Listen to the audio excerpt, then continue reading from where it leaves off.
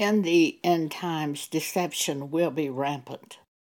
The devil knows he has a short time, and he gets wild, and he will try to destroy those who will let him do so.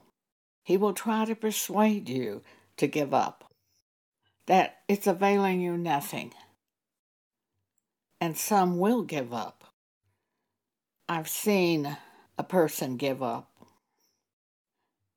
She became discouraged, and devils whispered things into her ears, and she followed them. I was in the hospital when this happened, but she came and she sat down beside me and she said to me, "I don't care about anyone or anything anymore." I said, "Oh, but if you go that way, what's to become of you?" She said she didn't read the Bible anymore. She didn't read the blog. She didn't care anymore. And I said, "But if you go that way, what's to become of you?" And she said, "I don't want to talk about this with you."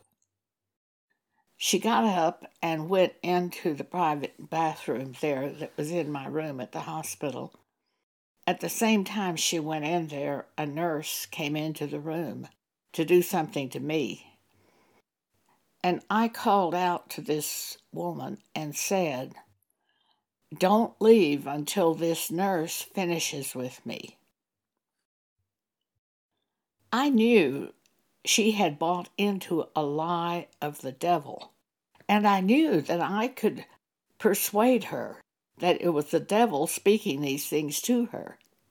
So I didn't want her to leave until I could talk with her. But she snuck out of the bathroom while the nurse was working with me, and I saw her sneak out of the bathroom and leave the room. I knew I could prove to her that she had bought into a lie of the devil, because she has a little dog, and I know she cares about that little dog. So what she said to me was a lie of the devil when she said, "I don't care about anything or anyone anymore." I knew that was a lie of the devil. In John chapter 8, Jesus says, "The devil is a liar, and there's no truth in him. He abode not in the truth because there's no truth in him." He tells partial truths and gets you to believe those things. And when you believe him and turn from the other things, he can cause you to be swept away from the people of God and things of God. You may think that could never happen to you, but in the last days, things will get really bad. Just take this coronavirus as an example. Didn't many of us become tired of this coronavirus? And yet there was nothing we could do about it? Didn't it almost wear you down? Well, that's nothing compared to what the Great Tribulation will be. So you have to purpose yourself to hold fast to God and things of God and people of God. I saw a woman just give up the people of God as if it were nothing. I think she will be back because I think God has shown me she'll be back, but she'll go through a lot of things in the interim period. We must hold on to those promises of God set forth for us in the Bible, and we refuse to let go of those scriptures, keeping them before our eyes day and night, while continuing to do the instructions in our life. If we become discouraged and give up and turn from the promises of God, we destroy ourselves and end up with nothing. And it might even be for all eternity. If you think this is a trial, you certainly don't want to go into all eternity as an unbeliever, having given up. Abraham is an example for us to follow. Hebrews 6:13 through 15. For when God made promise to Abraham, because he could swear by no greater, he, God, sware by himself, saying, Surely blessing I will bless thee, and multiplying I will multiply thee. And so after he, Abraham, had patiently endured, he obtained the promise. It was 25 years that Abraham had been promised that his seed would inherit the kingdom. And yet he had no children by Sarah. Yet God said he would give him a child. And for 25 years he waited. And he was 100 years old. How could he have a child now? The angel said to Sarah, with God all things are possible. And after he patiently endured, Isaac was born. Concerning the end times, Jesus said in Matthew 24, verses 12 and 13, Because iniquity shall abound, the love of many shall wax cold. But he that shall endure unto the end, the same shall be saved. We often have to fight for our salvation. When someone says something contrary to the Word of God, and I often hear them say that on television newscasts, things opposite to the Word of God, you have to take the Scriptures and renew your mind to those Scriptures in order to keep the worldly sayings from going down into your heart. And if they go down into your heart, they can rise up through your mouth, and it will really shock you what you hear yourself say. And you will know when you say those things that you took in a worldly saying and something evil into your heart. Hebrews 10, Cast not away therefore your confidence, which hath great recompense of reward. For ye have need of patience, that after ye have done the will of God, ye might receive the promise. For yet a little while, and he that shall come will come, and will not tarry. Now the just shall live by faith.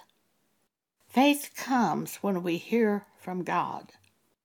If the thing we hear doesn't come to pass immediately, do we turn from God? Do we give up our faith in God? Now the just shall live by faith. But if any man draw back, God says, My soul shall have no pleasure in him. So if you give up and just pull back and say, well, this isn't working, what's the use? You can lose everything. Verse 39, But we are not of them who draw back unto perdition, but of them that believe to the saving of our soul.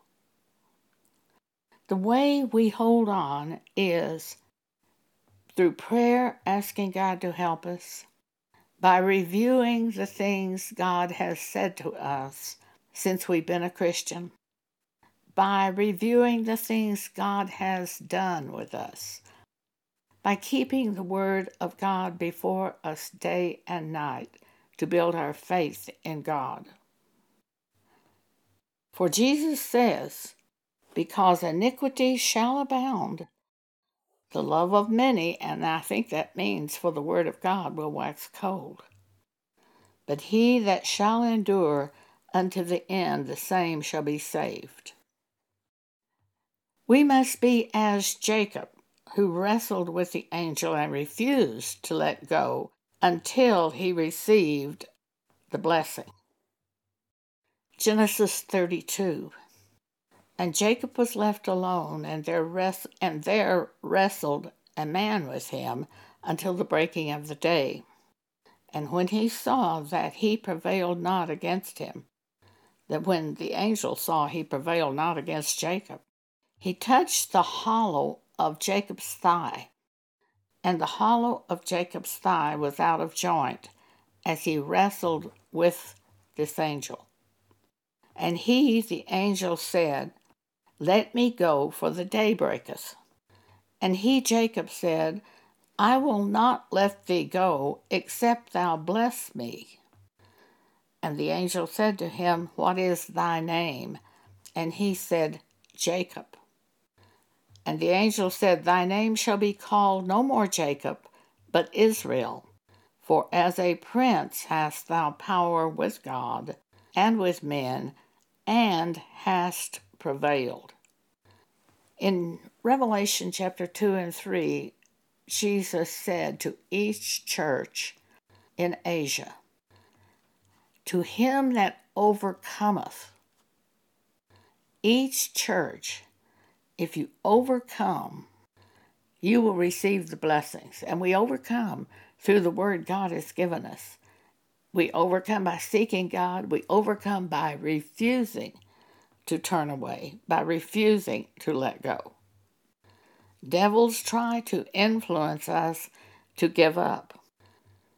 If we give up and turn from God, we have nothing for all eternity. Eternity is forever. So we hold on to the scriptures, the words spoken by God to us, and we keep in remembrance at all times both scripture, dreams, and the concepts that God has given us, and we refuse to let go. It takes determination. Thank you for allowing me to speak this to you today.